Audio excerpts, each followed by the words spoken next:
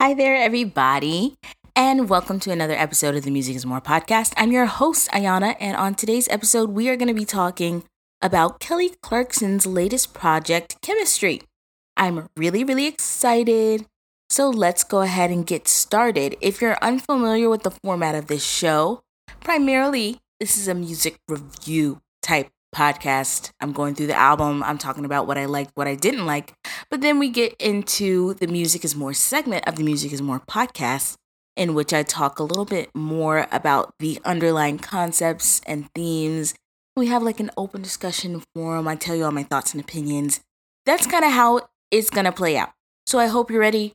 I hope you're interested. Let's go ahead and get right into it. Music is more. So for all the newcomers, what's on the docket for today is the same as what is usually on the docket. And that is, first, I chit chat about me and Kelly, tell you all about how I feel about her. And then we get into the basics of the album. I tell you some of the stats, what the artist has said about the album, before moving on to a song-by-song breakdown and iterating through all of the songs on the album, expressing my thoughts and opinions. Then wrap that up with a general review of the album before moving on to the Music is More segment of the Music is More podcast, where I am liable to talk about literally anything. I don't ever really know what I'm going to talk about before I actually get to the Music is More segment of the Music is More podcast. This is another example, this episode. I've got no clue what I'm going to chit chat about. I'm going to talk. And I'm going to go through all the songs. And then by the time we get to the Music is More segment, I'll have whatever theme I want to discuss at length. And then we'll get into the nitty gritty, the deep and dirty, all of that, which I am always excited for. Hope you're excited too. So stay tuned. We're going to go ahead and get started. Me and Kelly have a long history. As anyone who was born like before the year 2000 usually does with Kelly. Me and Kelly have a nice little history because back in the day, she was the first ever winner of American Idol. As a kid, I was really obsessed with American Idol. I love American Idol. To hear my mom tell it, I was supposed to be on a kid's version of American Idol, went to auditions, but then they wanted me to fly myself out. And my mom was like, no. It might have just been a scam, but you get the point. Like, I was obsessed so much that I was willing to go and audition for it and try and be on American Idol. Love American Idol. And I love Kelly, right? Kelly, first season, first winner, is part of the reason why I think the American public has so much love for this series. And American Idol has had like 20 seasons. It's gotten progressively worse over the years, as most things do. But part of the reason why I think it lasted so long is because of that nostalgia and that beautiful feeling that watching the first winner ever, Kelly Clarkson, take home the crown really instills in you. And in those first couple seasons, like there were some really great winners, like a couple of people. I don't want to name. I blanked as soon as I tried to start naming them. Like Fantasia won American Idol. Kelly Clarkson, Ruben Studdard, Fantasia, Carrie Underwood, Jordan Sparks, David Cook. I think David Archuleta was on it but didn't win it. Scotty McCreery. I feel like Scotty McCreery was really the last one I ever paid attention to, season 10 or 11, season 10. Okay, anyway, less about American Idol, more about me and Kelly Clarkson. So, big part of my childhood, I would say, and I have a lot of love for her. I think she's so great. First of all, she's a great singer, live, unfiltered vocals. It's giving. Yeah, she's one of the best vocalists ever. Period, point blank, right? Then she appears to be so sweet, so kind, so humble, down to earth. Like, I love that for her. I think she got famous just at the right time, and just the right amount to not mess her up real bad. I think. And despite knowing her and knowing of her and knowing lots of her music across my lifetime, I've never really been like a dedicated fan because she just was Kelly Clarkson and I just knew her music. So I've never listened to like an album front to back critically from her. And, shame on me for taking Kelly Clarkson for granted. But no more, because I'm listening to this album. I was excited to start listening to this album and really just, check back in with her after several years of like casual, passive listening. We're going back. We're seeing who she is. We're listening to what she has to say. So that's about me and Kelly. Let's get into the basics of this actual album. Chemistry was released Friday, June 23rd. It's got 14 songs and a 44-minute and 45 seconds runtime. Full-length album from Kelly, and more on this album and the circumstances of this album in particular. Kelly Clarkson went through a relatively public divorce, and from what I hear, quite painful divorce from her husband. Maybe a few years ago. This album has been under construction for several years, as she iterated through the process of getting divorced from her husband. And this is the first full-length album after the fact of her divorce. She's got kids. She won the ranch, but she had to pay him alimony. Like, it's very crazy, the whole divorce thing in general, but then to like having a divorce, I'm sure colors your life. It's a big event in one's life, and to get the music after having gone through that, definitely an altered perspective, I think. And not saying that art can't exist without pain, but I think we'd be listening to a completely different album had she not gone through what she's gone through, right? Divorce is kind of final, right? In a way that like marriage trouble isn't, right? So I think we would have gotten a project that was a bit more effusive about, her life had it not actually been a divorce that she went through and just like a rough patch. Does that make sense? Not saying that it wouldn't have been great either way, but this is very distinctly colored by her life circumstance, which is the big divorce. Anyway, and,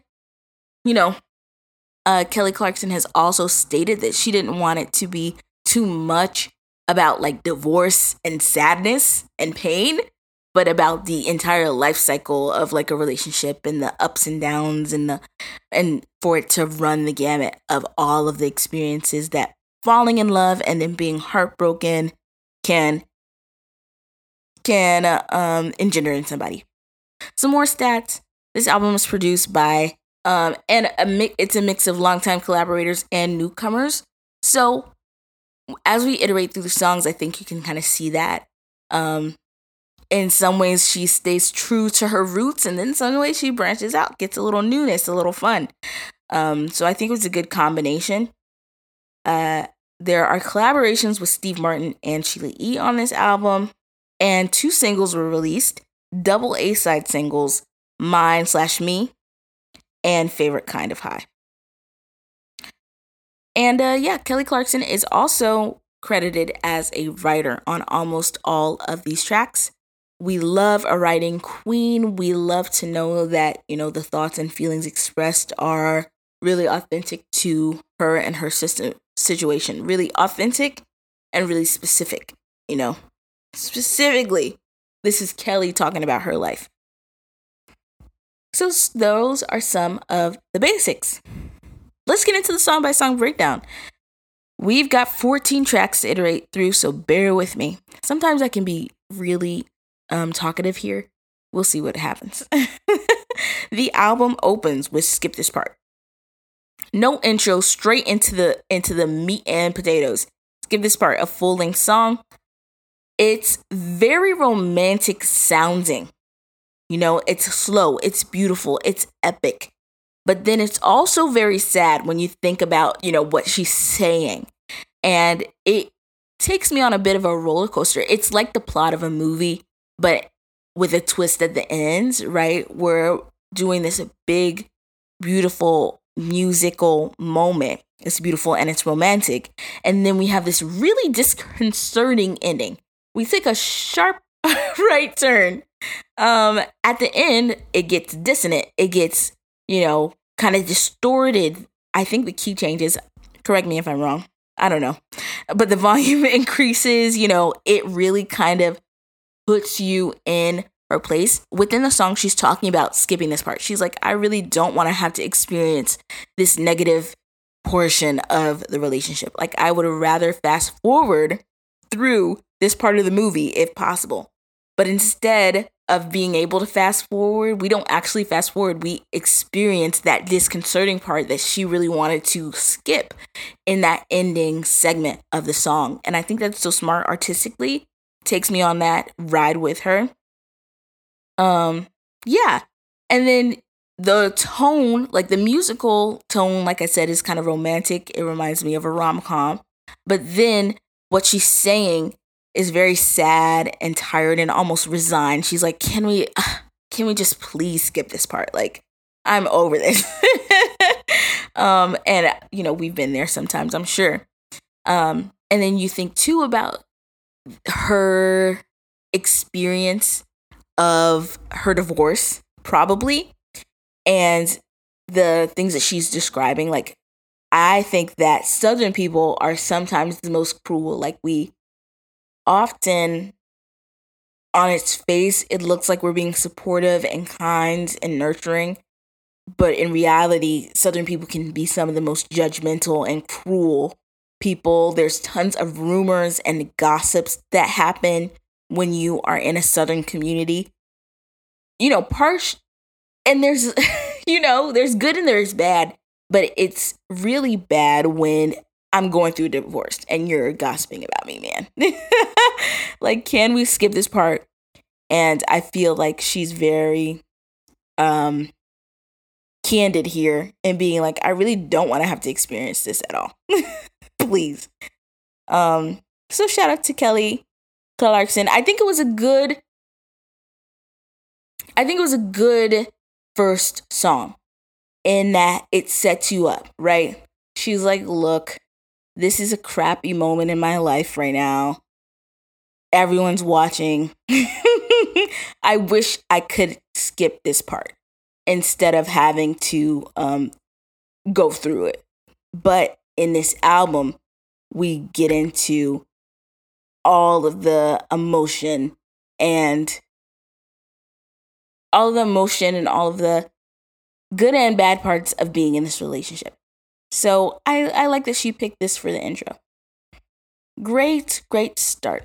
And a lyric that I liked too for this one, she goes, "Are you happy now? Will you ever be?" And that is the question.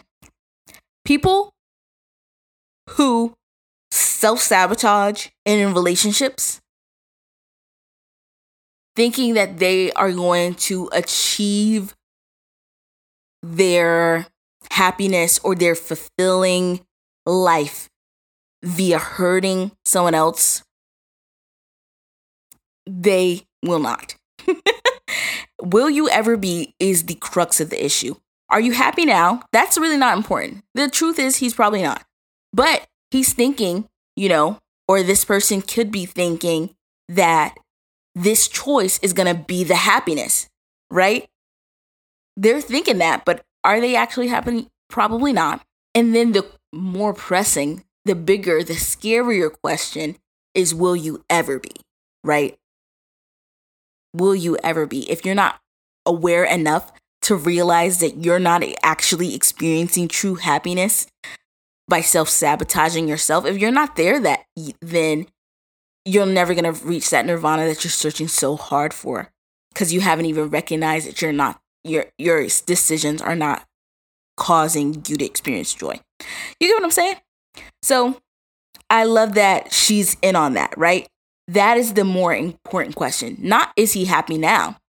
Will he ever be happy? Right? Yeah. I love that. Okay, great. I think throughout the rest of the album too, we see that she's got like a wisdom about her. A wisdom, a self-awareness, a level of introspection that I think will serve her into the future. Next, we go to Mine. Like I said, Mine was one of the singles for this album. And I understand Mine, but I also don't resonate with it as much. You know the feeling when you wish that the person who has hurt you or betrayed you could understand what they've done to you by experiencing it themselves, right? And I understand the urge to want that, right? To get that revenge, to get that reciprocation, to know that this person is not just moving on unscathed from what they've done to you. Simultaneously, I think some people aren't capable of feeling that, right? Of feeling the depth of betrayal that you might have felt because they have never felt so deeply for another person that they could experience the level of hurt that you experience. You love this person so fucking much, so deeply, that their betrayal has cut you, super, super hard deep in your soul. But if this person is not capable of extending themselves to another person that way emotionally, then they'll never experience the depth of what you've experienced. Because they're incapable of that feeling. You know what I'm saying? So I get that. I get the urge to want to see that, but I just think that often they can't. Like, sometimes you just get hurt by people who are like hurters. For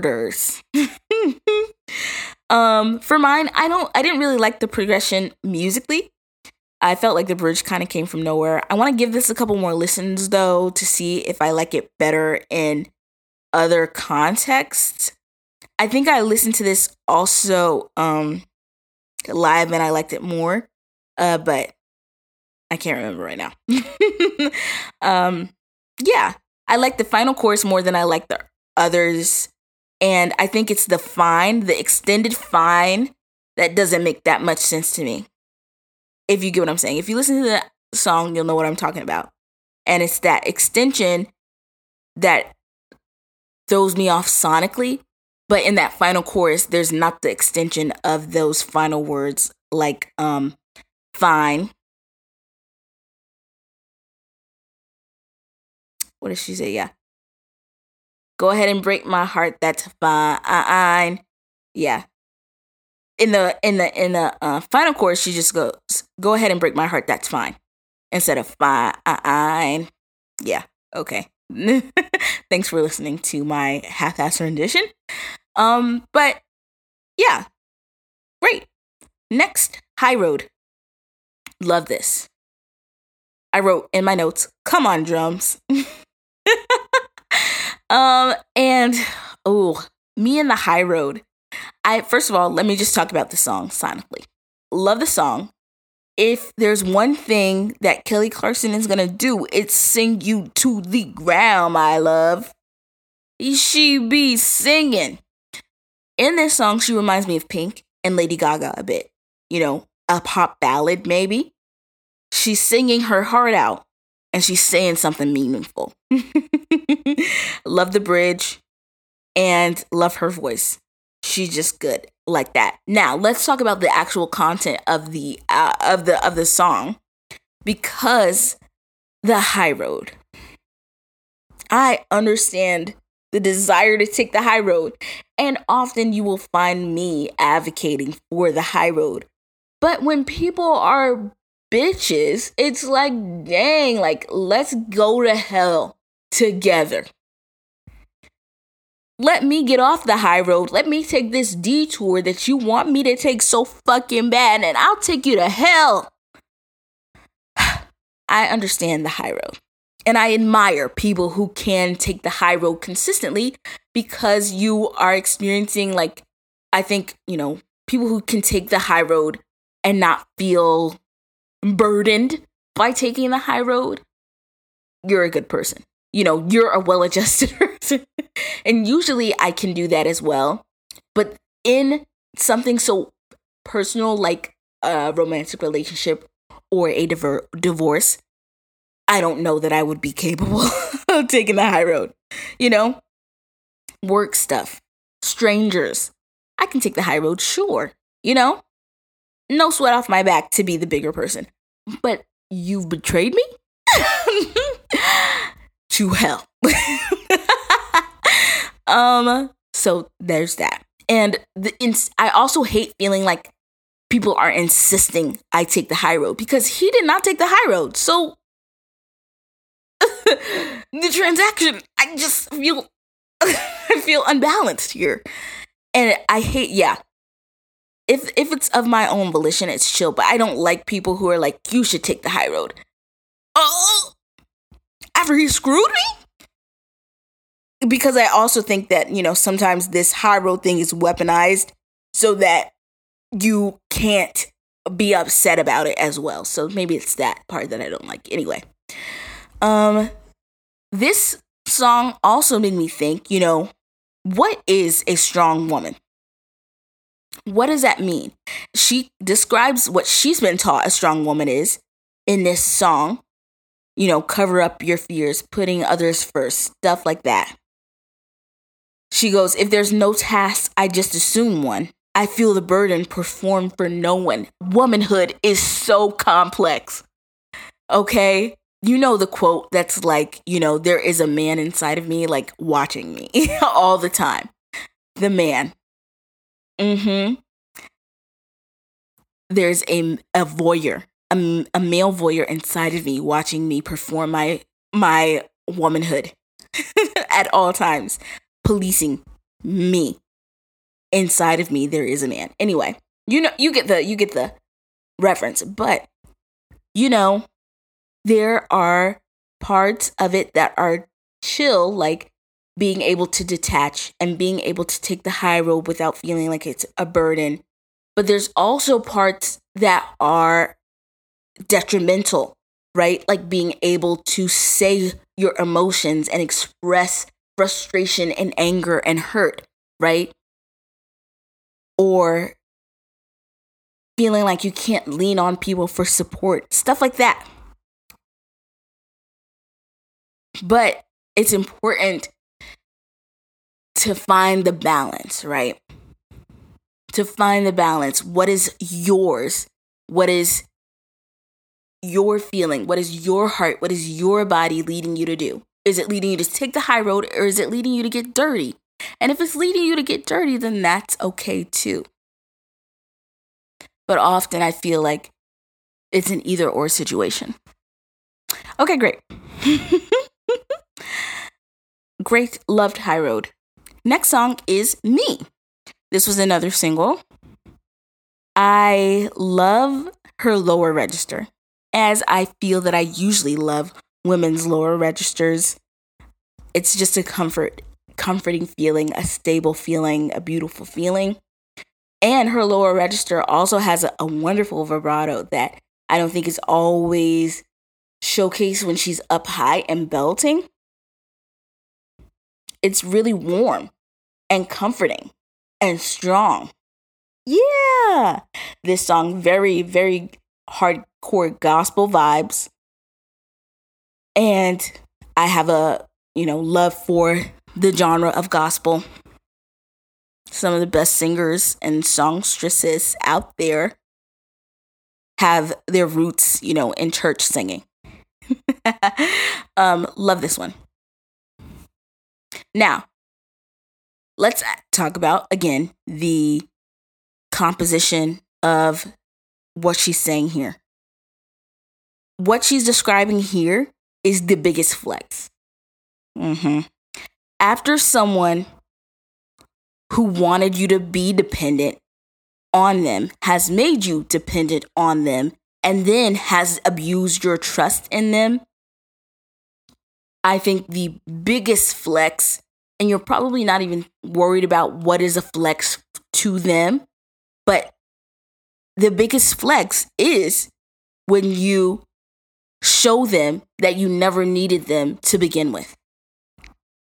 What people like this often get wrong is the idea that you need them, that you couldn't without them. The truth is, a lot of the time, I have chosen to need you. Somebody like Kelly Clarkson, somebody like anyone, name any woman, somebody like her, somebody like Kelly Clarkson does not actually need you. They have chosen to need you. And I think that's the best. I think that's the best. That's the ideal situation, right? I don't need you, It's not life or death that you are here with me, but I want to need you. I want to weave you into the fabric of my life and make a place for you and need you. I want to choose to need you. I think that's the ideal situation for myself anyway. But somebody like Kelly Clarkson did not really need you. And where you get me wrong is thinking that you ever get me in a bind so bad that I can't fucking live without you. I'm about to show you something. I wanted to need you, but since you've proven yourself untrustworthy, I no longer do. All right, demoted. And watch me do this shit even better without you. You loser. And that's what I want to say to Kelly Clarkson's husband. Okay. Or her ex-husband, to be particular. She could have been flying this whole time, but she chose to need you. Chose to want you. And then you fucked that up. So now I gotta flex on you. I have never needed.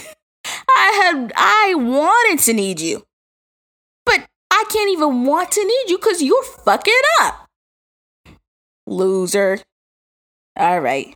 Love this one. Next one. Down to you. Love this one too. Real cool. Real confident. A little sassy.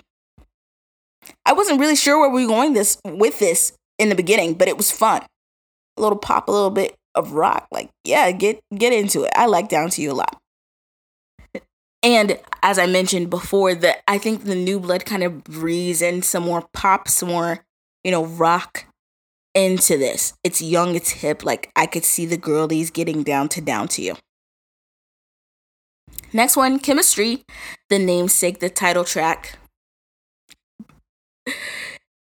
I texted my friend the other day and I was like, Chemistry is one of the most beautiful songs I've heard all year. And I'm being dead ass. Like, she's singing so beautifully. The whole sonic soundscape of this fucking song is beautiful. There's not even that much going on.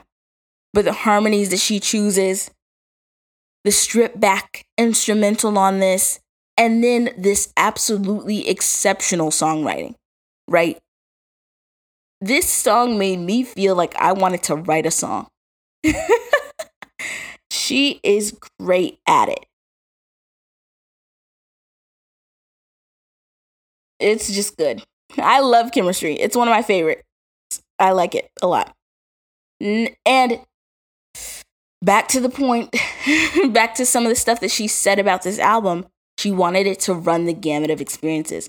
So we were in the trenches a little bit, at the beginning of the album. But here, it's so beautifully depicting of that beginning love, that helplessly falling in love. It's gorgeous. It's beautiful. It's beautiful. I hope that she feels that feeling again, Ooh, makes it tingle a little. Next one, Favorite Kind of High. This one, fun, a bit sexy. Yeah, flirty is the word I want to use.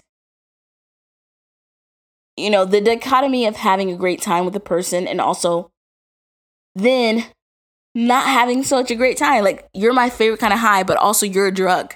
Like, you're bad for me. I love the favorite kind of high. Watch a video of her performing it live. It was great live too. Like, get it. I love the breakdown on the last chorus. I love a breakdown, personally. Favorite kind of high. Yes, the girlies would also listen to Favorite Kind of High. After that, we go to Magic. This is one of my best friend's favorite songs. I like Magic. And I like the music in Magic. It's not my favorite. My question is for Kelly, was it all worth it? My interpretation of Magic is that she feels that this feeling, this love that they share is so magical that it can save them, right? I'm working that magic on you. I'm hoping that this magic will work and save us. She knows that it's unlikely, shot in the dark, but she's like, it's a magic. Like, I'm still believing, I'm still hoping. And pouring in so much, right? Pouring in so much, even though my heart is weak. Even though I'm black and blue and they're telling me not to, it doesn't mean I'm a fool because this is magic. I'm working my magic on you. And I just wonder, a lot of people will say, it was all worth it in the end, even though it didn't work out. But I really wonder, do you look back on the moments that made you really have to lean on the idea of magic for your relationship to continue to work out? Do you look back at those times and say, that's a red flag? I should not have been so out of options that it had to be magic, that it had to be like a prayer, that was holding us together, Yeah. It's magic and it can be magical, but is magic enough? Mm-hmm.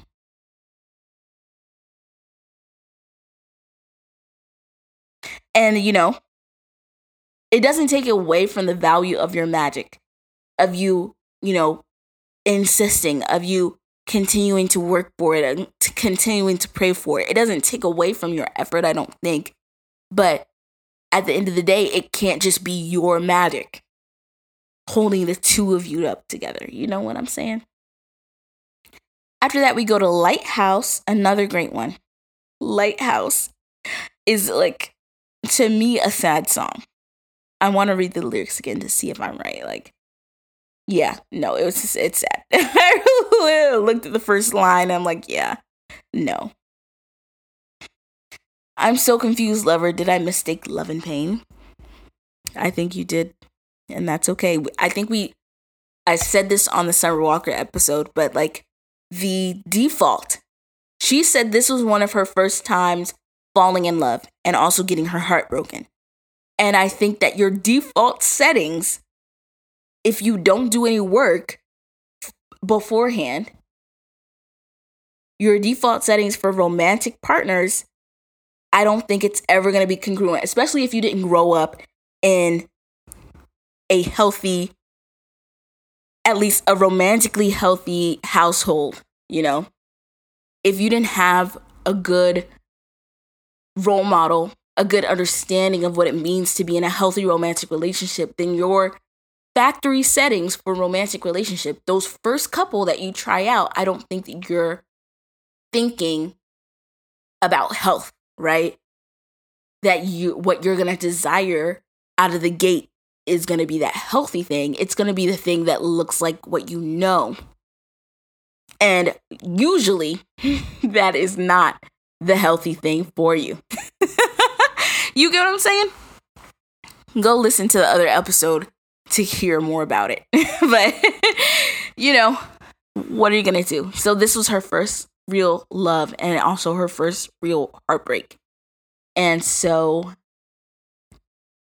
I think that's what we're seeing, right? Is a breakdown of what, she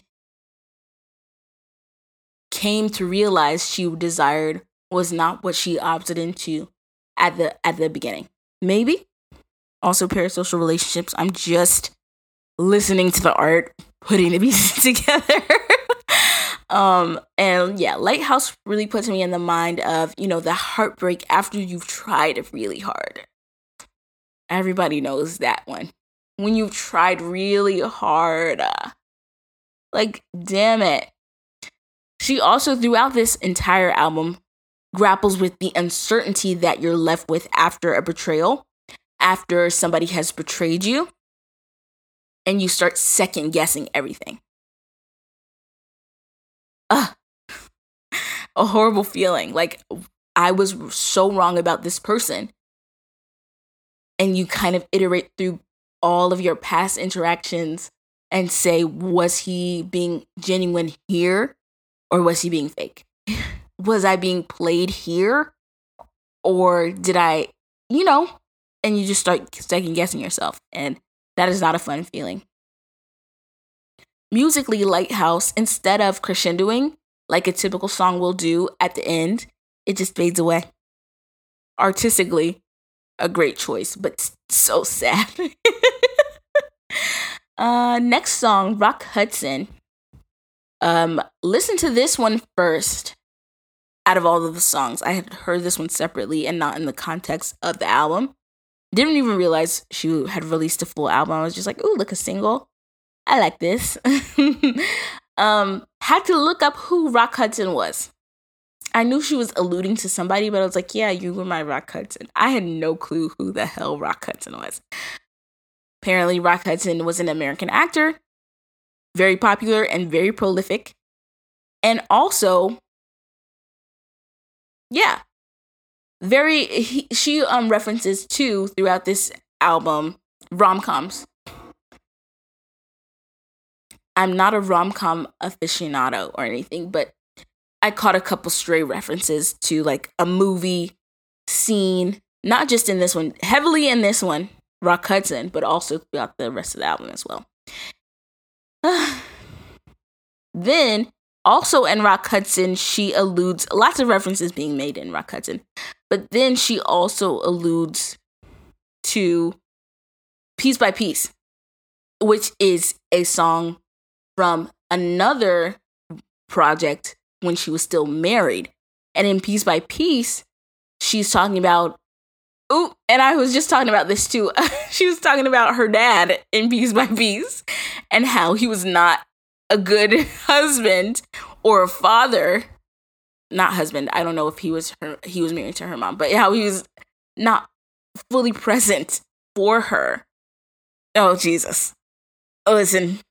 And okay, Piece by Piece, great song. Go listen to it so you can get the vibes. But then here she references it to say, by the way, Piece by Piece, I found out my hero's me. Because in Piece by Piece, she kind of says, like, my husband has helped heal me by seeing how he fathers our children.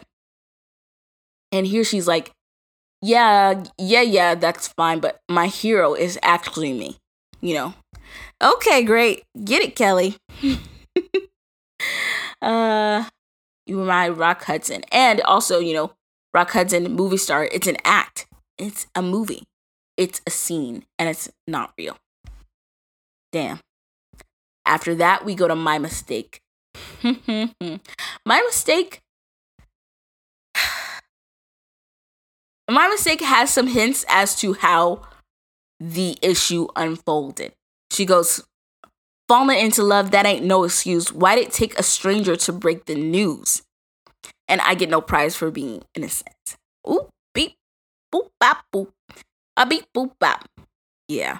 Again, with the questioning of yourself and your reality after a breakup, right? Must have been my mistake, right? I must have misremembered this. Because now she's questioning everything because am I crazy or was he crazy and a liar? And the whole thing is, it's not your mistake. Men are liars, right? How could it have been your mistake? And I think that's the whole crux of the song, right? She's like, I guess it's my mistake when you told me exactly what you said. It must have been. I must be misremembering the explicit vows that you made to me on our wedding day. Yeah. Silly old me. Mistaking that you meant that you were going to be in a monogamous relationship with me for the rest of our lives. I must be misremembering that part. You fucking bitch. What a woman. So, yes. But I'm like, yeah, it's not your mistake. Fuck that guy. After that, we go to Red Flag Collector. It's giving Western movie. It's giving epic standoff. I didn't live for the musical arrangement of this song, but it was better, the live version, in my opinion. And more like little pieces. I wish, in my heart of hearts, I love a good piece of gossip. I do. I'm nosy to a fault, right? So I'm listening to these songs and I'm just picking up little pieces of what I think might have gone on. Play cowboy. What? I'm just trying to piece it together, like, but also I'm like, don't try and piece it together too hard. Like, it's not your business. Red Flag Collector. She's collecting them, but she's not realizing that they're red flags yet. She's just collecting them. She's like, ooh, shiny. Let me put this in my collection. And only after the fact, she's like, oh my God, I've been collecting bombs. There are grenades where my rock collection once was. That's a good song concept. Anyway, next one, I Hate Love featuring Steve Martin. I was listening for Steve Martin here, but I guess he's not actually singing. He's just collaborating. And maybe playing the banjo? Yeah, I don't know what Steve's doing on this, because he's not singing. But I guess he's there. And it's just really above my head. The same with Sheila E. It's above my head a little bit, and that's fine. Banjo, love that. Kind of ironic, love that. Rom-com and the, like, you know, I hate love.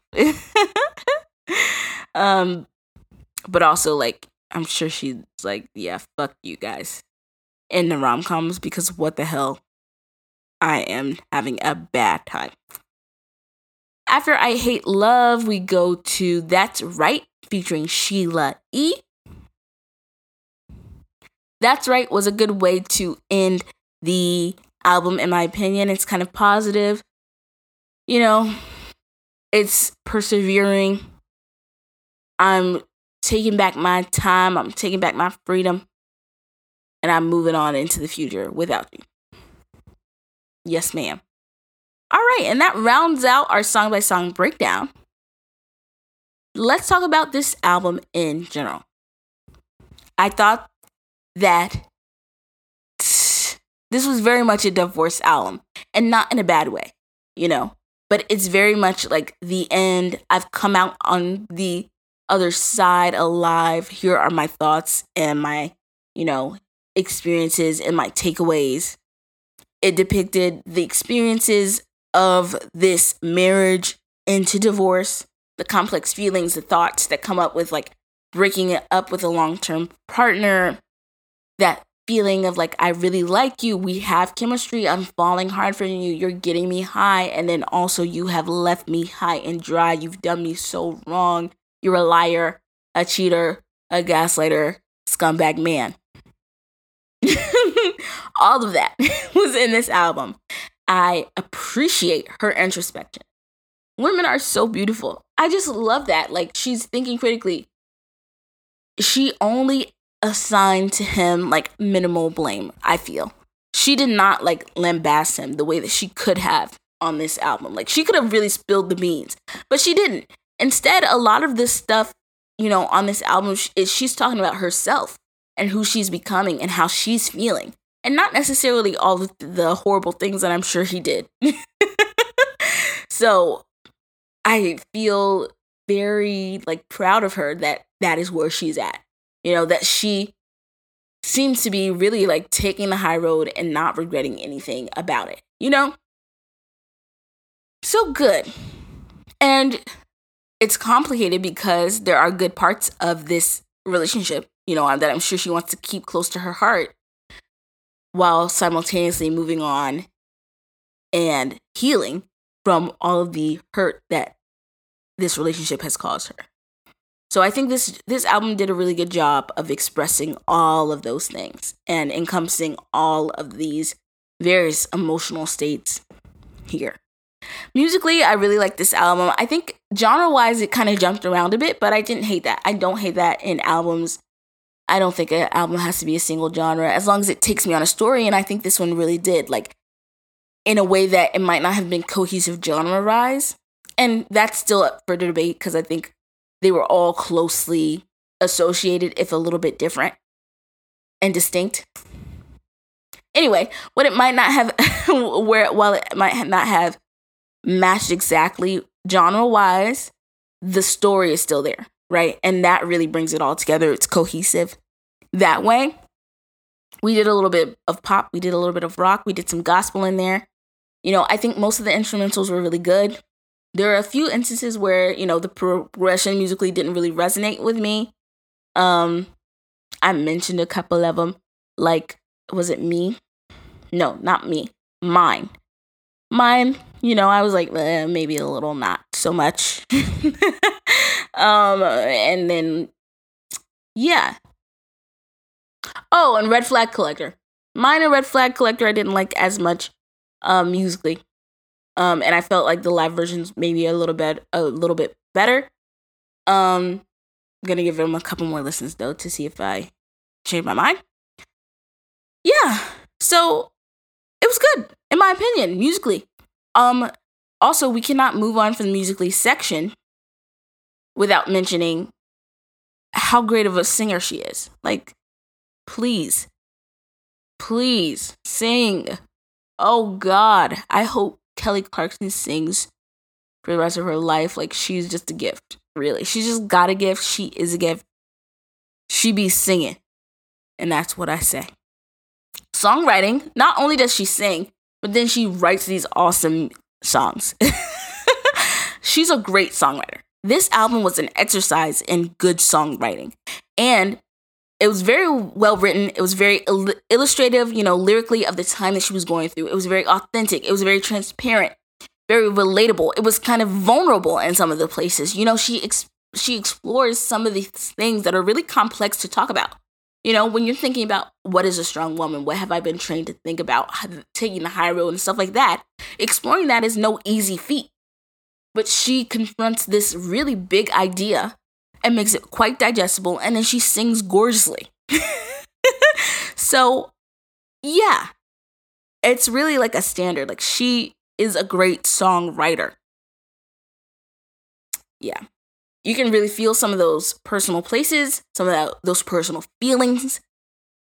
She gets specific without getting too specific. Like, she does not lay out all of his dirty laundry, all of their dirty laundry together.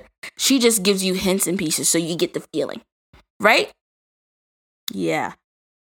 You don't need the full circumstances of her divorce in order to be able to connect here. Yeah. Production-wise, well done. Production is one of those things that's like an unsung hero. You know, if you do it good, nobody's going to tell. No one can tell. But if you do it bad, everybody's like, oh, no, the production's bad. Something's wrong. So whoever is producing, good job. Cohesive, fit well, good flow of the album, composition-wise, order-wise. It's good. Beautiful. Love that. All right. Now that we've gone through all of the songs and I've given you my general review of the album, let's get into the Music is More segment of the Music is More podcast. First, I'd like to start this segment off with a little bit of brainstorming. You know, what did we talk about on this album? What are some of the concepts that we explored? Romantic betrayal, divorce, monogamy, cheating, chemistry, when to stop trying, long-term relationships, spotting red flags, stuff like that.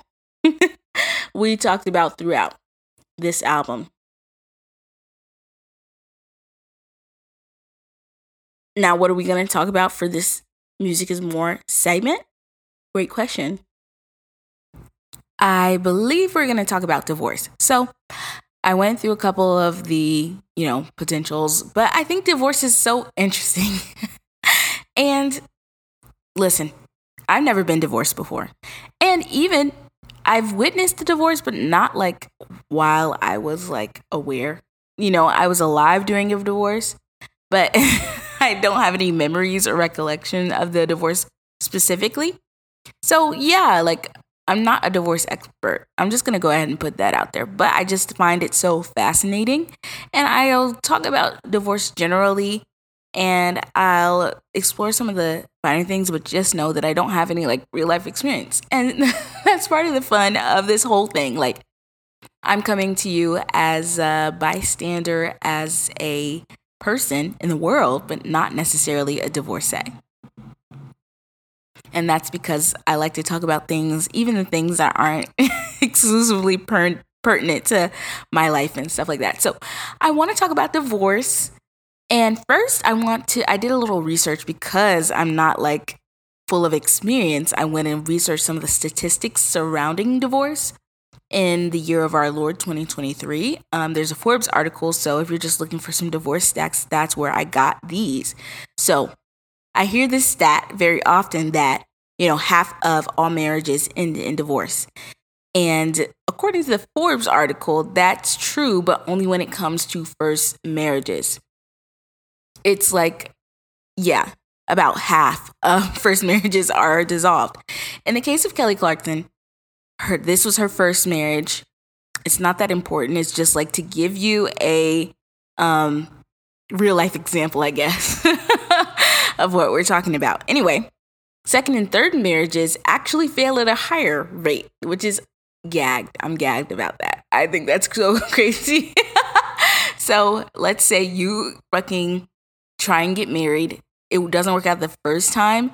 If you try and get married a second time, chances are higher that it won't work out that second time. And chances are even higher that it won't work out that third time. So what I say all that to say no marriage. No, I'm just kidding. I'm just kidding. But it's kind of interesting when you think of it. Like a person who has been divorced is also not looking at such a bright future when they're thinking about trying to get remarried. Sometimes third time's a charm. So don't knock it. Like stats are just a way to kind of visualize, and they give you a generic view of people's real lived lives. So don't take these statistics as like the rule of thumb. They are merely observations and general ones at that. Okay, then some more stats. The average length of a marriage prior to divorce is 8 years. Very interesting to me. It's very interesting. And 8 years is nothing to sneeze at. 8 years is a long time. So you have to think like, how does somebody get 8 years deep? And then that is like the median, the average length of a marriage to then get divorced. I hear married people kind of talk about like the humps along the way, like something about the 7th year is important. People talk about like the 5th year of marriage and overcoming that. I'm using air quotes, you can't see, but it's just interesting because 8 years is a long time. So it's like there are many versions of the story to tell over the length of 8 years, Maybe that first year was good. Maybe that first 4 years was golden. And then all of a sudden, you get to the 4th year, they just got their PhD or whatever. And now they're acting all wacky, stuff like that. Like there are many, many versions to the story if 8 years is how long you're partnered with somebody on average before you get divorced. Next stat. Contested divorces usually take over a year to finalize. I don't know how long Kelly Clarkson's divorce took to finalize, I think it was going on for a long time, though.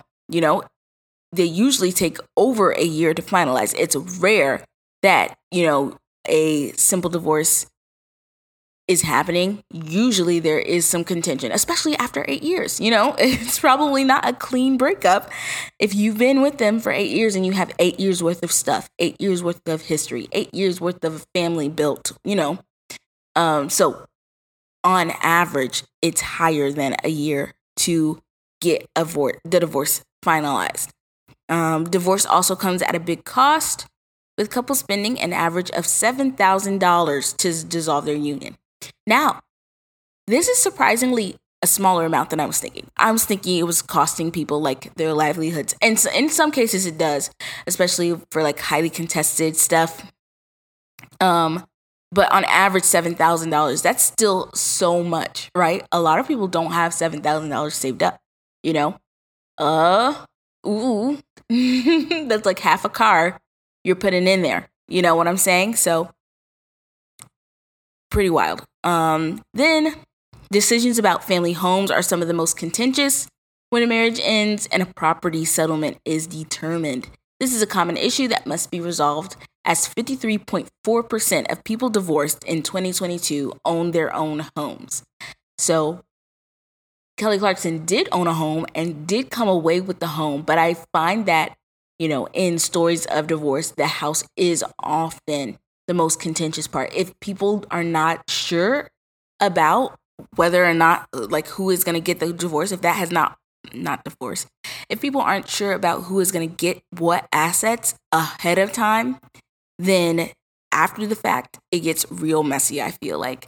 And a home is nothing to sneeze about, especially in the market right now. So you're like, imagine you try and get divorced, you own a home with your husband, and you're trying to go into the housing market. Either one of you is trying to go into the housing market again. It's like, no way, Jose. If we bought a house 8 years ago, this not only is this house probably way more valuable now, but like, it's almost impossible to get your hands on a house these days. So it's like,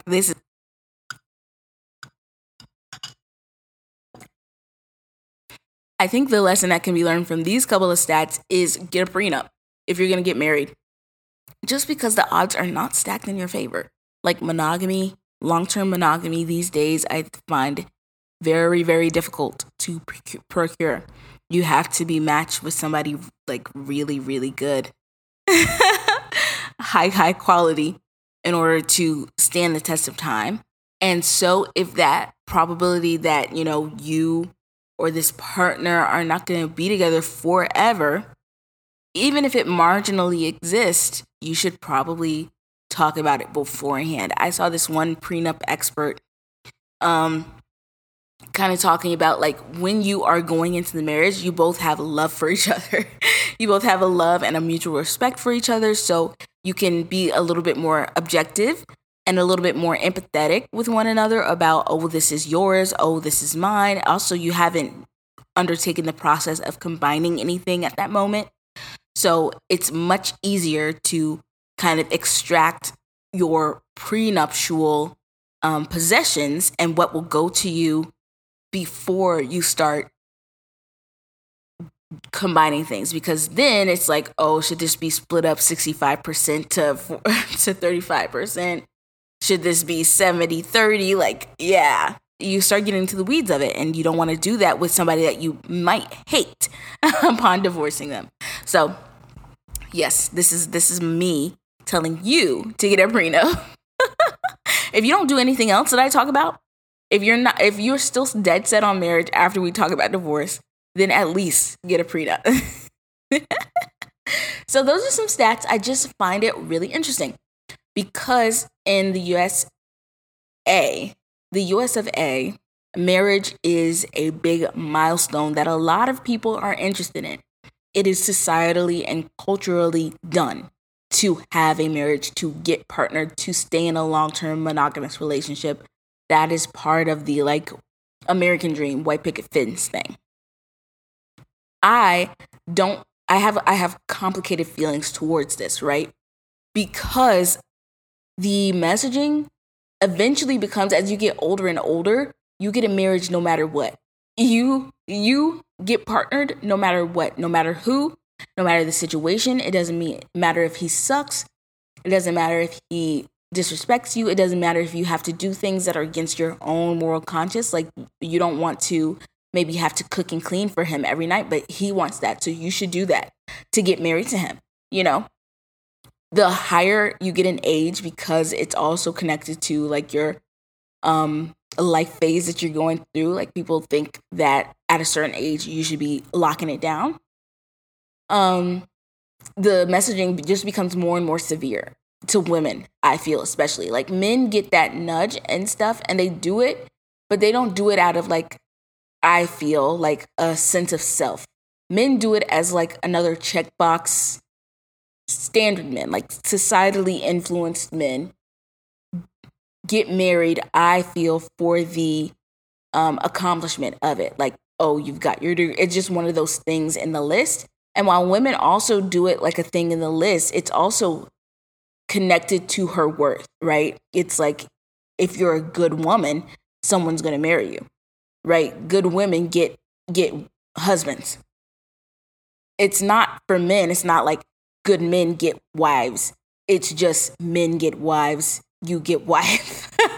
You get wife as part of life. And it's not like a stain on your reputation if you're a 45-year-old unmarried man. Like, it's just fine. You're just like a bachelor. It's fine. You know, you don't suck. But if you're a 45-year-old woman, like, it's, oh man, you're over, you're done, you're not this, you're not that. Very much tied intrinsically to your worth. Anyway, back to divorce. Marriage is such a cornerstone of our society. And when you start to see the quality of marriages go down, you also see the quantity of divorce rates go up. Also, it was not always a possibility for a woman to get a divorce, right? You couldn't do that for a long time. So yeah, that too, like, legally, it was not possible because of the patriarchy for you to get a divorce. So back then, everyone's like, oh, people must be fucking in love with each other because they never get divorced. And it's no, I'm being held hostage. I cannot get divorced. This man, I depend on him for safety and security and money and, you know, all of that stuff. So I just cannot get divorced. But now women are empowered enough to make the choice, women and men alike, you know, because men also divorce their partners. But you're more empowered to make that decision. It's not so much life and death for you to get divorced. Even though in a lot of instances it still is. And women still have to make the difficult decision to leave a partner who they completely depend on because their marriage is so bad, right? Back in the day, men were still being shits to women. So I'll take it back. I'll not even imply that somehow marriages have gotten worse. It might just be the same. And now it's just a possibility for me to leave you if you're, you know, being abusive towards me in a way that it wasn't, 50 years ago. Marriages were probably shit back then too, but you just could not leave. Anyway, what was I saying? So because I keep going on tangents about marriage and all that stuff, let's go back to divorce. Divorce has become a prominent piece of our culture because now women can initiate that process. So as often as women are getting divorced, or as often as women are getting married, they can too now get divorced. If it turns out that, this person isn't who they thought they were, or it just isn't working, whatever. And then society is very derisive about divorce. There's a lot of derision regarding it. Disdain. People feel like contempt towards people who get divorced on the larger society's scale. It's got its roots in patriarchy, and it's also got its roots in religion, because marriage is also related to religion for whatever reason. I think that the actual concept of marriage was like an economic one, but then it got tied intrinsically to like religion because of the patriarchy and the way they kind of bleed into each other. So it's like you have to be married in this way and you have to respect your husband and blah, blah, blah. It's like, oh my God. Like, oh my God. Anyway, so there's that religious aspect as well. Like, you know, people in your church or whatever might also consider you to be sinning in the act of divorcing someone. It's just looked down upon. It's not good. You don't want to get divorced. And I find it funny because often people cannot like cite the text or whatever that is like, oh, don't get divorced. Like if you'd ask a staunch Christian pastor, like why divorce is bad, like I don't think that they would be able to put their finger on it. It's got a lot to do with patriarchy and less to do with like godliness, in my opinion. And anywho, so there's this negative viewpoint because I feel that the powers that be expect women to suffer, expect people to suffer in marriages in order to like further the cause, in order to continue to pump out the working class via their children and, you know, combine their 2-person household and income and, you know, go the chosen path, right? That is the American dream is also just like the societally reinforced pathway. That's what the powers that be want you to do. They want you to get married and have children and buy a house, you know, and contribute to society in that way. You can contribute it to society in a multitude of ways. It doesn't just have to be in this standardized way, but this is the way that like you are supported.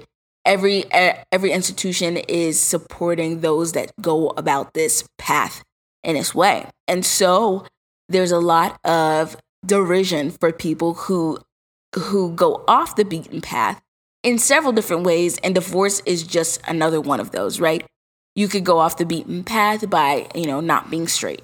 You could go off the beaten path by getting married late. You could go off the beaten path by not going to college, whatever. And there's derision. You're met with derision in all of these areas if you decide to go away from the norm. But divorce, I feel like people have a special relationship with divorce in their head because up until then, you are usually on that path, the straight and narrow, right? People are expecting of you to fulfill the like social contract in this way. And if you have divorced somebody, then it's like a big,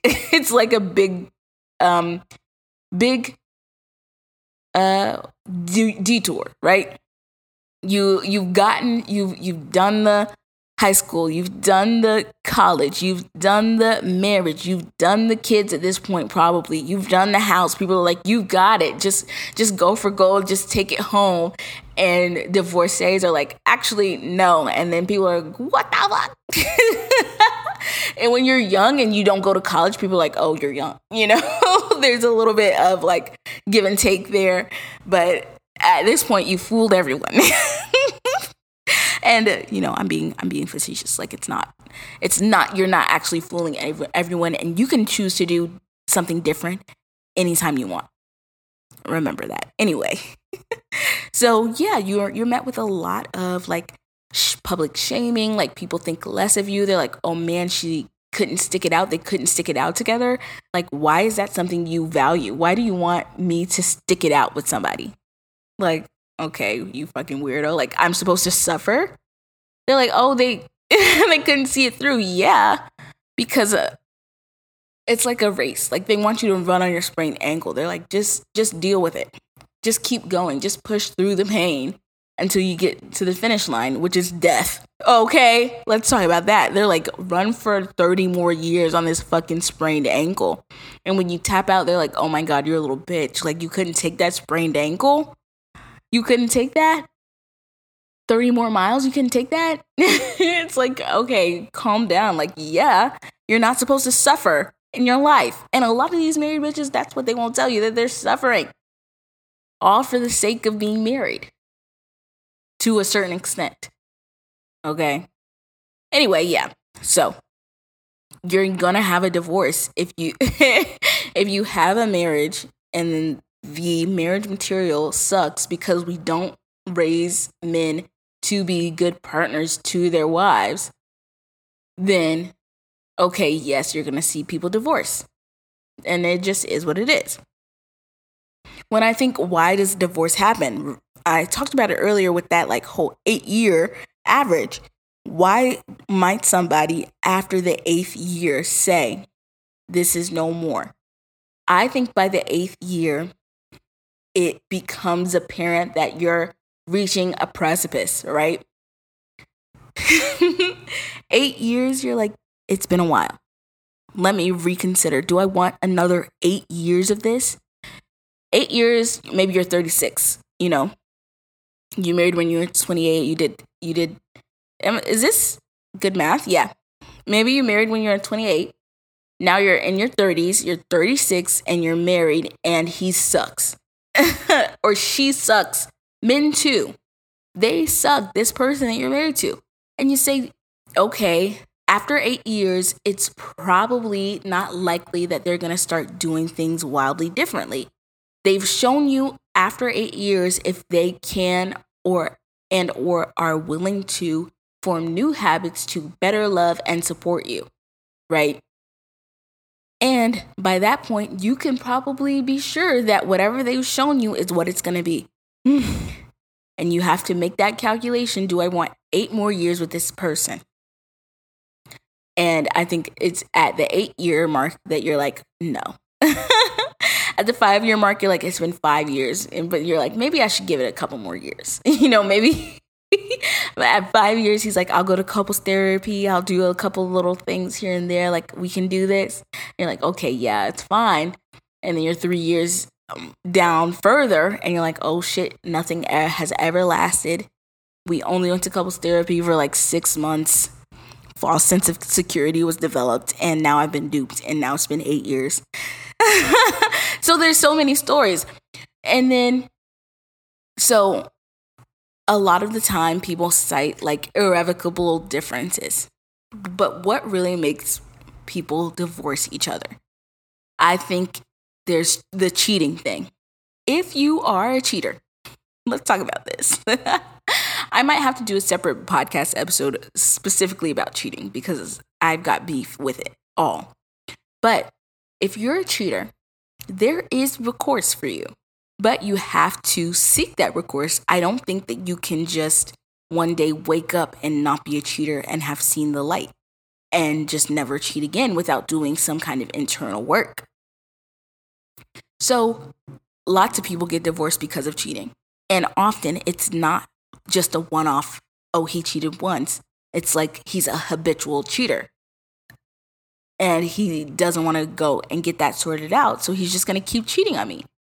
So time to divorce. I think cheating is a divorce-worthy offense.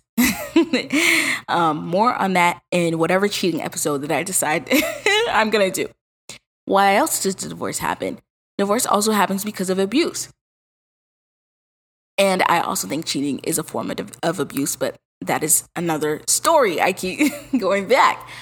Abuse, verbal abuse, and emotional abuse and physical abuse will also be the cause of divorce in some instances.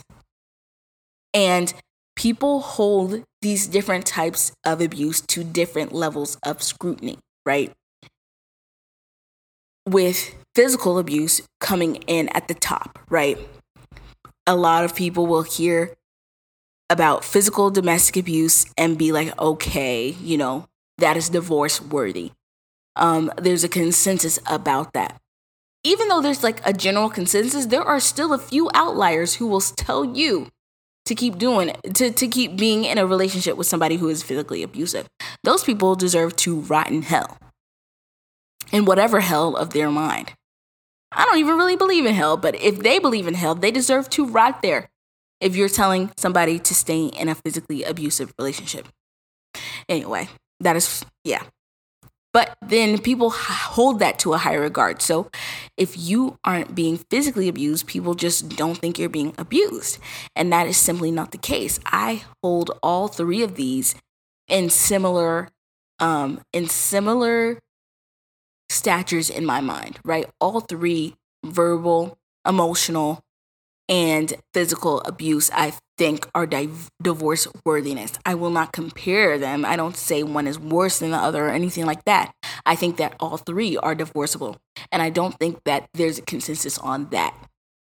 Some people aren't even aware that verbal abuse is a thing. Emotional abuse is a thing, so there can be a consensus when people are still in the process of denying their existence. You see what I'm saying? But I hold all three in like a highly offensive regard. And often I think it's a matter of degrees. Like, if your person can hurt you verbally, then what really stops them from going a couple steps further? If they can hurt you emotionally, if they can hurt you at all. For me, one of my big red flags, one of my deal breakers, is if a person ever gets malicious or mean to me. I saw somebody really perfectly on TikTok verbalize this, but they were like, that is one, like, I can tolerate a lot of things. Like, you can be an addict and I'll still love you. You can be, you can be this and I'll still love you. But if you are mean, if you are malicious, if you attack me with the intent to hurt me, then that is a big, big red flag. And I find that really knows no bounds, right? If a person can make an evil jab at you verbally, then it's not so far-fetched that they can do the same physically.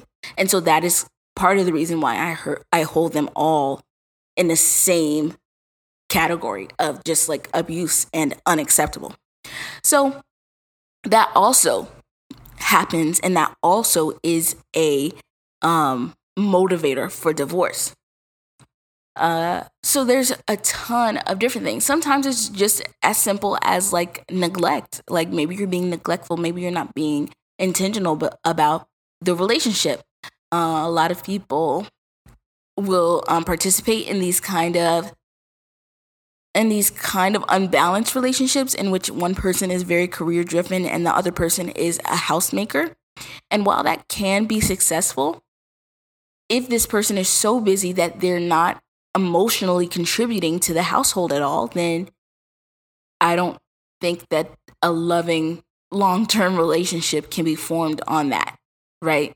It's fine if one of you is a career maker, but make sure that that's not the only thing that you're making. It can't be like, okay, you do every single 100% of the housing, of the caretaking, of the child rearing, and I do 100% of the earning and going out into the world for our family and getting stuff. Because I just think that no one person is suited to do one thing 100% of the time. If you get what I'm saying, it can become really unbalanced and unfulfilling. Like, even if I am the homemaker, like, it doesn't mean that sometimes I don't want to work, and to have it cut and dry so drastically, I think kind of doesn't allow for any wiggle room, and there has to be wiggle room for a long-term situation, in my opinion. So yeah, tons of reasons. Why doesn't divorce happen? Why do people stay together? Back to the societal pressure, I find, right? There's a lot of external reasons influencing people to get married and then also to stay married. Not only is the programming to get married and find somebody, but it's also don't ever divorce this person. That is part of the programming as well. That's part of the societal expectation as well. And so a lot of people stay in situations forever and for too long, for longer than they know that they should, because of that external factor. And I think a lot of the times it's exclusively because of that external factor. Like, everything internally is showing you that you need to leave. If everything internally is shouting, then what else is there? It's external. It's, oh, what will they think? Oh, what will this person think? Oh, what will this look like what will it look like to other people if we get divorced? So it's important to always, to think about what role the external world plays in your marriage or you staying married or whatever, like, and know that the external people often don't have your best interest in mind, but instead their best interest in mind. So keep that in mind. Okay. And then I think too, a lot of our language surrounding divorce point blame at other people, and people are so afraid of being blamed. The truth is that you probably can be blamed. It probably is your fault or your person's fault in some capacity, right? The thing is, we have to share in the blame, and not equally share, but realistically share in the blame, right? If I'm in a partnership and this partner is abusive, they are to blame for our divorce. Boom. Okay? I might rethink this later, but this is how I feel right now, right? They're to blame. It's fine to point fingers if it's true. You sucked. Now I have to get divorced from you. Now, there are certain things that you could, internalize, or a person could internalize about the role that they played in the divorce. Maybe they picked wrong. Also, we can't take equal blame for you abusing me. Like, okay, so, and like, that's part of the reason why you go to court. You get a lawyer. It's so that we can really hash it out. Whose fault is it that we're getting divorced? And there's no fault divorces that happen as well. For those instances where it's really hard to tell, like maybe we both just like gave up, or we both just kind of suck to each other. We're both, we just both suck. And sometimes you just both suck. Sometimes you are the perfect mix of like wrong to each other. He's a little asshole and you're passive aggressive. Like, there might be cases such as that. Or maybe you just like don't work out. Like it just falls apart, whatever. So there's no fault divorces for that reason. But ultimately, when you're going to get that divorce and you're trying to get a lawyer to mediate, there's a lot of pointing fingers. And the court gets to decide, like, who's right? Like, whose fault is it? Who should get the house? Who should get the cars? All that. So, if it's, of course, be introspective and say, what could I have done better? But also don't be a martyr, right? Also say, he was a cheater. He was a liar. They sucked. Okay? Then I also want to talk about, when is it time to get a divorce? The 8 years thing just keeps rattling around in my brain because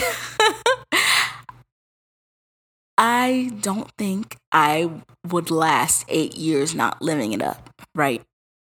If I'm getting married, I want it to be a joyful experience. And so sometimes, of course, it's possible that on the 8th year exactly is when your partner starts acting up. But it's much more likely that you've been fighting the good fight for 8 years. When is it time to give up? And not even to give up. I don't want to phrase it like that, because you're not necessarily giving up when you divorce somebody. But when is it time to get divorced? I was talking to my friend about this recently because she's like, I don't know what's a deal breaker. And it's hard to say what's a deal breaker until you're there and you're like, this is a deal breaker. But sometimes you look back and you say, oh my God, so many of these things should have been deal breakers. And shout out to my friend, because I think it's important to do that work before you get into your marriage or you get into your relationship. What is a deal breaker for me? What won't I tolerate? And have your boundaries set up in advance, because this is also one of my favorite phrases. This is what I've learned in like the past year, is that if you do not proactively set your boundaries, people are going to ask. People are going to push them. because they just don't know what they are, and you don't know what they are. So then, if you haven't set your boundaries proactively and said, okay, if my partner fucking cheats on me, that's it. If you haven't done that, then when they cheat, you have to do the whole calculation, and you have to say, is this a deal breaker? Should I be really upset about this? And in the moment, it's really hard to make an accurate calculation about what is and isn't a deal breaker, because by then you're in love with this person. You can't be objective about this person. You're like, oh man, maybe it's not a deal breaker. Oh man, what if it is? So you have to proactively do that work to think about what it is that will make it time to get a divorce, right?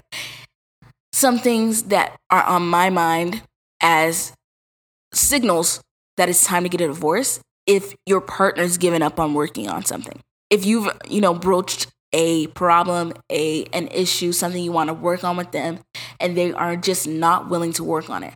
How can you tell that they're not willing to work on it? They aren't putting any time. They aren't being proactive about it themselves. They don't bring it up in conversation themselves. You're always the one bringing it up, right? They're not making any progress. They don't care about it. Those are some examples. So if I've said to my partner, I really don't like it when if you're like, I don't like the way that you, or you're like, I would really like it if you spoke to me in our conflict in a more respectful way. You bring it up. They say, yes, we'll work on it. They never work on it. They don't go to therapy. They don't read any books. And every time you get in an argument, they're still being disrespectful.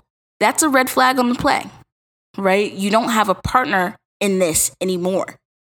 That's, I'm thinking deal breaker, because, that's not what we agreed. And in the long term, there are going to be other things like this that I probably will need you to compromise on for me. And if you can't do that, then that spells out the end of our relationship. So thinking to yourself, what is a good partner to me, and what is a partner that I cannot grow with, I cannot proceed into the future with. Cheating, have that in your mind. If they cheat on me, I want to get a divorce. That's what I'm going to move for. That's what I'm going to do. Okay. Or if they cheat on me, we have to get separated. It doesn't have to be so black and white, it's this or that, but just having in your mind, this is going to cause me to pause on our relationship. This is going to cause me to question my relationship. We're going to have to do some intense work if it's cheating, if it's them being disrespectful, if it's the way that they parent, whatever it is. If they're ever disrespectful to my kids, that's it. Stuff like that. Have that in your mind. Yes. So we've kind of talked about all these things about divorce. I want to talk a little bit more about my personal view of divorce. When I see somebody going through a divorce, my immediate thought is, dang, that sucks. That sucks. Even if the divorce has to happen, right? Even if I look at the situation objectively and say, yes, that is a divorceable offense, it is still unfortunate that it had to end in a divorce. I'm not wishing divorce on anyone, because it's just such a hard thing to have to go through. It is difficult, even in the most simple of times. Even if you're doing a no contested, no fault kind of divorce, it's still going to cost you money. It's still going to cost you time. It's still going to be a heartbreak, right? It just sucks. I would never wish that on anybody, because it just sucks to do that. And it sucks for all parties. So it sucks for you. It sucks for your partner who you're getting divorced from. It sucks for your families. It sucks for your mom, your dad, your grandma, whoever has been intertwined in your two's couple. It sucks for your kids, any offspring that you have, all that. It just sucks all around. So I don't wish it upon people. And I think people should take marriage a bit more seriously, because it sucks so hard to get divorced. If it was easy to get divorced, I'd say everybody get married, do it. Try your hand at long-term monogamy. Just go ahead, go for it. but it's so fucking hard to get divorced. So I'm like, everyone should take a second look before they get married because it sucks ass. Like, you should really think about that. If you're getting married, you should be thinking about how fucking awful it would be to get divorced. Just to scare yourself, just so that you are in touch with reality. There. It's painful for everyone. And another understated part of divorce is that it's often the last resort because it is so painful for every party. I believe that society would have you believe that everybody's just popping divorces like pills. Like, they're just doing it excessively. Like, women, like man-hating feminists just divorce left and right. And while the divorce rate is high, it's not something easily done. I don't think that there are a lot of people who are flippant about divorce. It's kind of like the same messaging about abortion. Like, they're like, everybody's getting abortions. Every people are just popping abortion pills like it's nothing, like blah, blah, blah. No. Actual abortions, and I'm not even talking about Plan B here. Actual abortions are hard. They're painful. They are the last resort. I don't think people understand that. It's kind of the same about divorces. Like, I'm not just flippantly choosing to divorce somebody. I have thought long and hard about it. Usually it takes people 8 years to get there. I'm doing it as a last resort. I cannot see myself ever being happy in this long-term relationship with this person, so I have to get divorced. And the fact that people think that people who get divorced do it flippantly engenders a lot of like disrespect for people who get divorced. It's like, oh, how could you? How could I? This was the only option. This was my final option. It was either get divorced or be miserable. And a lot of people are like, why didn't you just choose to continue to stay miserable? And that's awful to say to someone. I would never tell somebody who got divorced that they should have stayed married. Like, what? Why would I ever say that? People really believe that you should suffer. I really feel that way. Like, a lot of the powers that be reinforce suffering. Like, you just deal with it. You just have to grin and bear it. Like, I'm not suffering.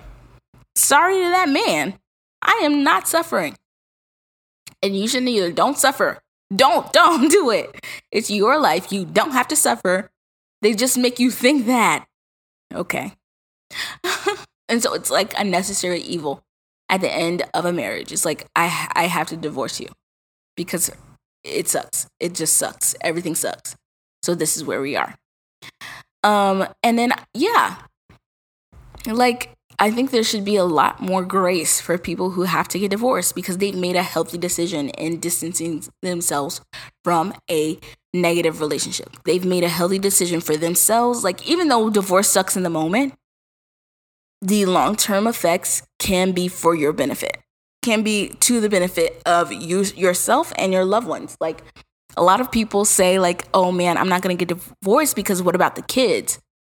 All the while, the kids are witnessing you be in a miserable union with somebody you don't really fuck with. And it's really messing them up.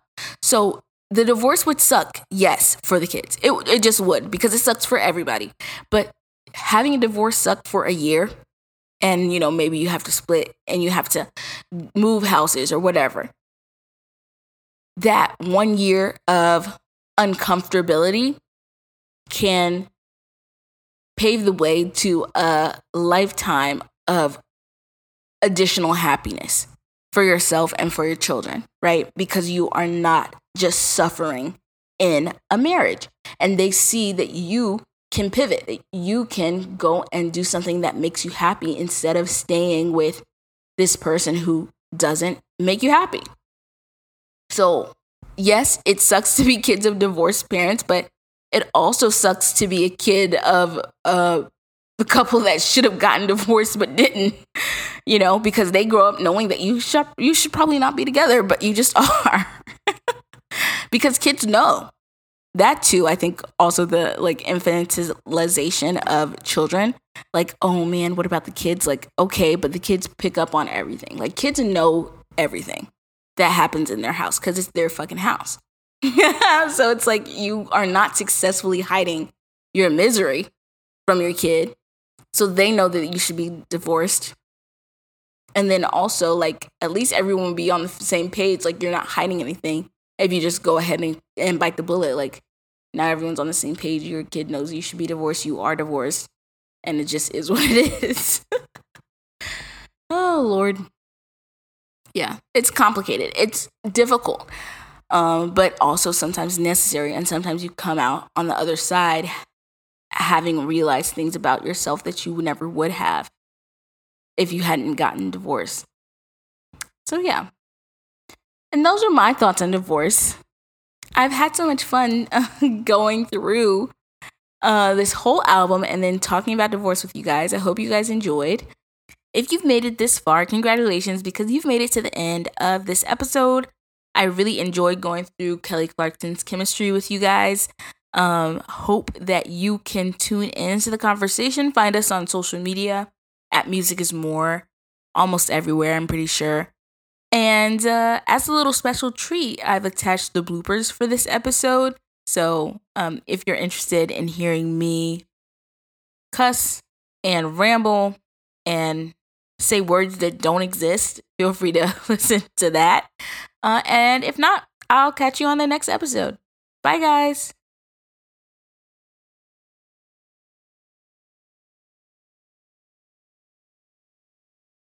Then wrap that up with a general review of the album. And in those first couple seasons, like there were some really great winners, like a couple of people. I don't want to name.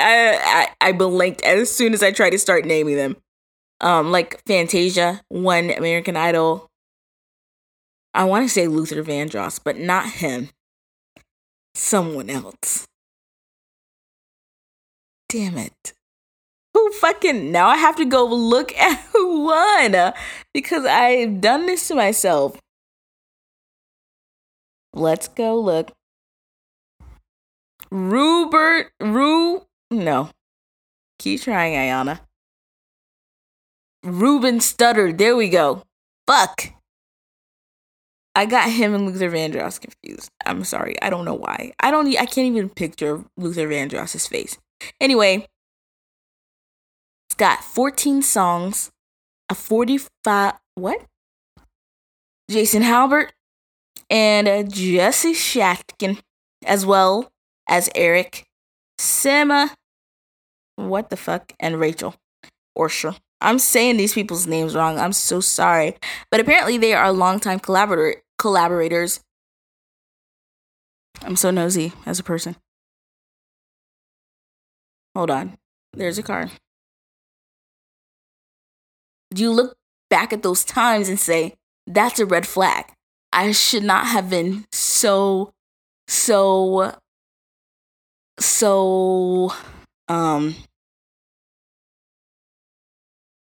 else did I didn't like mind that much. And I didn't live for... Which one did I live for? I guess it's just mine that I was like, yeah, maybe not a little bit. Oh. I was like, yeah, this came out of nowhere. The bridge came out of nowhere. Where did the bridge come out of nowhere from? I have to go find it. Because I'm crazed. Oh, no, it's just mine. Okay. You know, I hear the stat thrown away very derisive. Derisive? Is that a word? Yeah. Derisive. It's like a race. Like they want you to run on your sprained ankle and they're like, I can't believe. Hold on.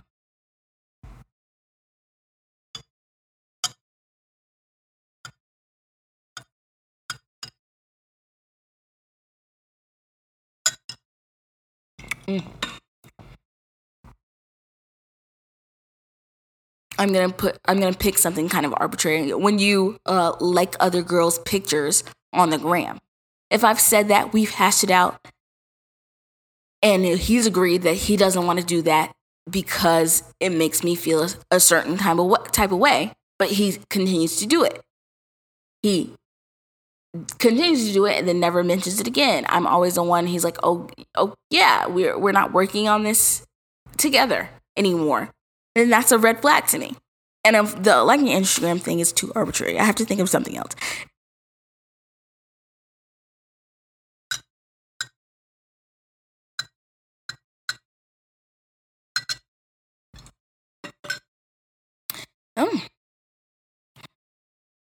Even my worst enemy, I would not wish divorce upon them